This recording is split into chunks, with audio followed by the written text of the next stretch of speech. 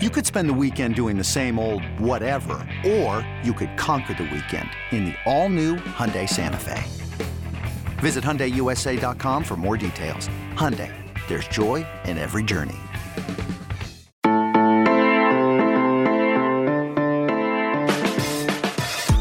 Hey guys, this is Bud Elliott, and welcome to the College Football Daily. Your normal host and editor, Trey Scott, is traveling, so I'm filling in on this fine Monday morning for you. We'll have plenty of coverage of the New Year's Six Bowls and the National College Football Playoff semifinals this week. But for this morning, I wanted to kind of go over some news that you might have missed over the Christmas holiday. So let's just focus on stuff that happened really in the last 3 or 4 days here over the weekend, and mostly focus on player news. If you watched the Bowls, you saw what happened in the Bowls. So I want to focus here pretty much on some stuff that happened with player news, guys returning, guys turning pro, guys entering the transfer portal, guys finding destinations in the transfer portal, and of course, a little recruiting talk because this is, as always, 24/7 sports. So with that, I think that the biggest news that I saw over the weekend impacting the sport of college football was D'Eriq King, the Miami quarterback, electing to return to school. This is actually a really big deal for Miami. The Hurricanes fell a little bit short of some of the goals that their fans had for them this year, but this is by far the best season that Miami's had in quite a while, even though it was a COVID year. And I really think King helped to jumpstart that offense in a number of ways. His legs were huge. He was able to scramble. He was able to be used as a designed runner. And he did a pretty good job throwing the football relative to his skill set and some of his talents and limitations. And, of course, Miami's receiving core, which was a bit lacking and underdeveloped somewhat this year. He really fit nicely with offensive coordinator Rhett Lashlee. I think he did a great job for the Hurricanes, and him coming back allows Miami to maybe take that next step on offense, and we'll see if the defense can also keep pace next year. But to me, having D'Eriq King, it helped Miami win the games that it should win. In previous years, there were kind of two factions. There was, why isn't Miami winning the biggest of games? Why aren't they beating Clemson? Why aren't they winning national titles? And the first step actually is, hey, why isn't Miami winning these games it should be winning? Why isn't Miami winning the games in which it is favored? And to the extent that you want to take the results of a COVID season to heart and really, act like they matter, I think you can say that King was a huge part of Miami winning the games it was supposed to win. And that's an important step to take. They've done a nice job recruiting the quarterback position now in signing Jake Garcia, but I very much doubt he's going to be ready as a true freshman. So getting King back for another year, a second year in coordinator Rhett Lashlee's system, is just a huge deal for the Hurricanes. All right, now let's go ahead and talk about some guys who are leaving. And I want to focus here solely on guys who are juniors or redshirt sophomores who are leaving. I don't want to really focus on the seniors who are electing to forgo their bonus senior year that the NCAA granted them based on the COVID protocol, simply because there's just too many of those to name. But here are the guys who are going pro, who I believe are juniors or redshirt sophomores, who have made their decisions known in the past, I think, 3 or 4 days for most of these dudes. So speaking of Miami, they're actually losing both pass rushers in Jalen Phillips and Quincy Roche. Those two dudes had a really nice year for them. Phillips in particular was once the number one overall recruit on 24/7 Sports, chose UCLA, didn't work out there, kind of drifted away from the game of football, drifted back into the game, transferred to Miami, got his mind right, got his body right, got back out on the field. Now, I was happy to see him dominate for the Hurricanes this year. Roche, of course, the transfer from Temple last year, did a nice job for Miami as well. The Hurricanes will certainly be looking to upgrade their pass rush. They also had Greg Rousseau, who opted out of the season before it even started, but that leaves a bit of a hole for Miami. Like we mentioned before, quarterback D'Eriq King may need to step up and carry maybe a little bit more of the load. Sticking with pass rushers, I thought Penn State Jason Owe, big-time defensive end for them, maybe hasn't totally reached his ceiling yet at the college level, but his measurables, his newness to the game, his athleticism, and his size will all, I think, probably pop for NFL scouts. So him deciding to go pro is certainly something that I'm sure Penn State fans wish he wouldn't have done. But for him, you can see why an NFL team would invest a decent draft pick in him, despite the fact that he didn't have incredible college numbers, just merely good ones at times. Speaking of a guy who has great measurables, but lacks the actual production, Josh Kando, another pass rusher here from Florida State. Went to Florida State, 5-star recruit out of high school. I remember watching him at the Under Armour All-America game, being wowed by LeVar Arrington as he beat a bunch of guys. Ultimately, struggled to stay healthy for a lot of his career.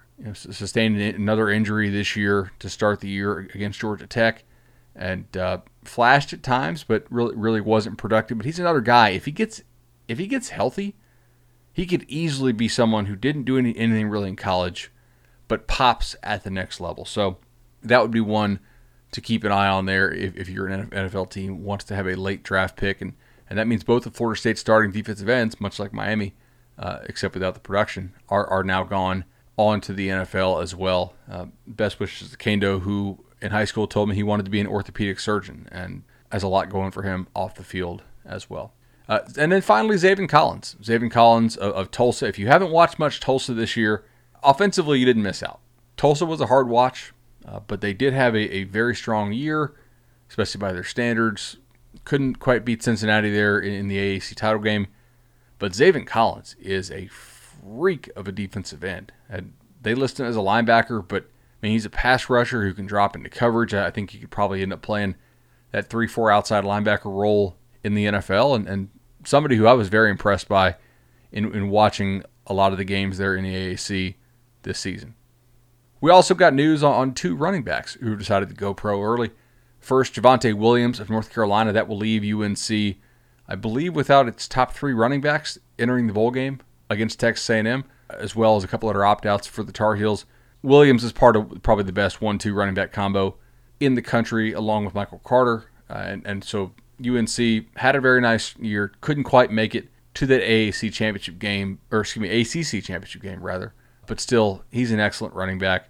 And then Jamar Jefferson. If you stay up late to watch Pac-12 After Dark, you've certainly seen him for Oregon State, a guy very productive, hard runner. I'll be interested to see what he runs at the Combine, assuming he makes it to the Combine. But a guy who was all kinds of fun to watch in college, very competitive, and my guess is he makes an NFL roster. Linebacker Nick Bolton for Missouri is going to go pro, super productive. I believe he was preseason All-SEC, if I recall. And then cornerback Greg Newsome of Northwestern, junior who helped anchor Northwestern secondary this year. He's also turning pro. The College Football Daily will be back after these messages. This episode is brought to you by Progressive Insurance. Whether you love true crime or comedy, celebrity interviews or news, you call the shots on what's in your podcast queue. And guess what? Now you can call them on your auto insurance too with the Name Your Price tool from Progressive. It works just the way it sounds. You tell Progressive how much you want to pay for car insurance, and they'll show you coverage options that fit your budget. Get your quote today at Progressive.com to join the over 28 million drivers who trust Progressive. Progressive Casualty Insurance Company and Affiliates. Price and coverage match limited by state law. All right, guys, so let's go ahead and keep with the trend of player news over the last 72, 96 hours. Let's talk a little transfer portal. So here's a couple schools who picked up guys in the last couple days, names you might recognize, especially if you follow college football and recruiting.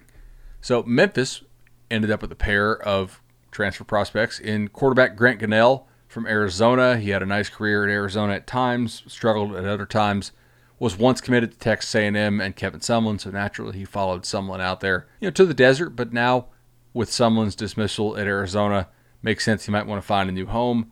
Memphis has a pretty good history of transfer quarterbacks, including one from Arizona State in Brady White, so we'll see what Gunnell's able to do there at Memphis. And then for Michigan State, Devontae Dobbs, big-time recruit as a lineman. Things haven't worked out there so far, so he's going to go ahead and transfer to Memphis. I'm intrigued by this next one. So Utah picked up quarterback Jaquindon Jackson at Texas. My co-host on the Barton and Bud podcast and 24/7 Sports National Director of Scouting, Barton Simmons, was pretty high on Jackson's kind of do-it-all ability in high school. I liked him too. And now he's going to go ahead and transfer to Utah. And of course, all these guys are immediately eligible as transfers. So there is no sitting out by rule. I mean, they might sit out just because they get beat out, but at this point, you're eligible immediately. So I'm interested to see what Utah does with Jackson. The Utes have had several transfer quarterbacks in a row, and they're going to look to keep it rolling there with Jackson. I think if you think about what Utah did when it had Tyler Huntley, using quarterback mobility a bit more rather than the drop back stuff they had this year when Bentley was playing in there at times, this could work out. So we'll keep an eye on that. Just a little thing to jot down in your notebook for the offseason when you're going through these teams, especially if you're the type of person that may mix their own power ratings or just kind of wants to preview all the conferences in your head or whatever. Jackson at Utah is something to watch. Florida State picked up a defensive end commit named Jermaine Johnson out of Georgia. He could help the Seminoles quite a bit. As I mentioned before, FSU lost Josh Kando, and they also lost Janarius Robinson, their 2 starting defensive ends. And while those guys were not very productive this year, which limited FSU's defense, obviously, they were still playing over the other guys, which doesn't speak very well of their backups. So Jermaine Johnson from Georgia wasn't a full-time starter for the Bulldogs, but did get some pass rush pressure for them. He comes over. I have to think that the connection between Mike Norvell and Dan Lanning, who were on a staff together at one point, may have played a role in that, the familiarity and certainly the playing time that FSU has to sell.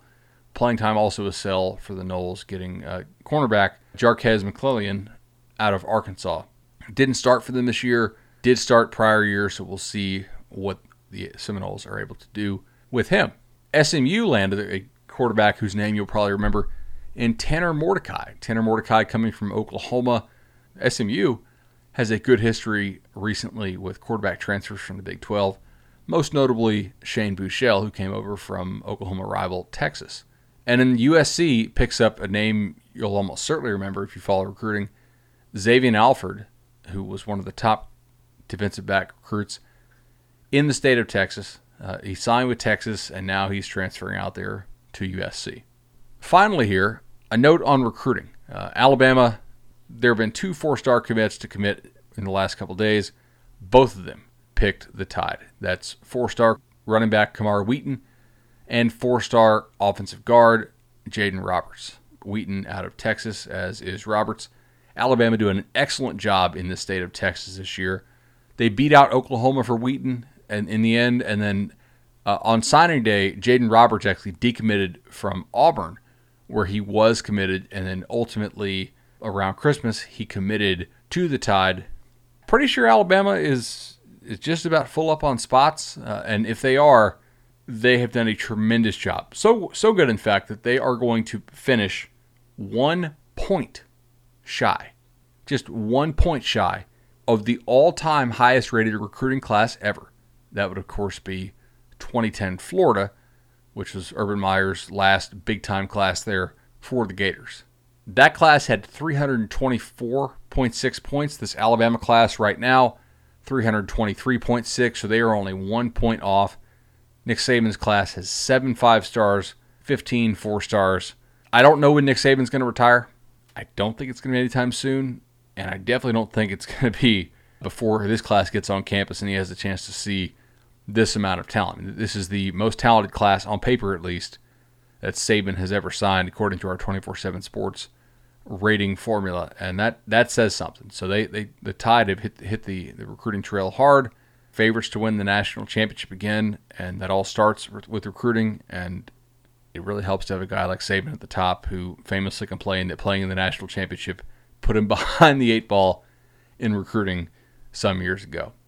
All right, I feel like that's a pretty good update. Not a whole lot of college football stuff happening over Christmas, and yet we still got 15 minutes out of this. A couple player updates. Keep it locked on 247sports.com. Can't wait to see what we have coming this week on the College Football Daily, Late Kick with Josh Pate, 24/7 Sports Football Recruiting Show, and of course the Barton and Bud Show. Also check out our sister podcast on CBS, Cover 3 Show. With that, Trey Scott will be back tomorrow.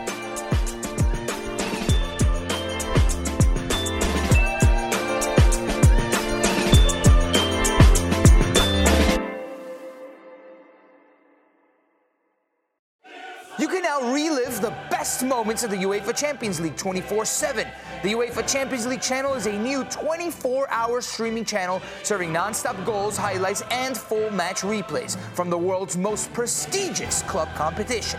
Reminisce on your favorite moments, legendary players, and brilliant goals with the UEFA Champions League channel, streaming around the clock on Pluto TV and the CBS Sports app.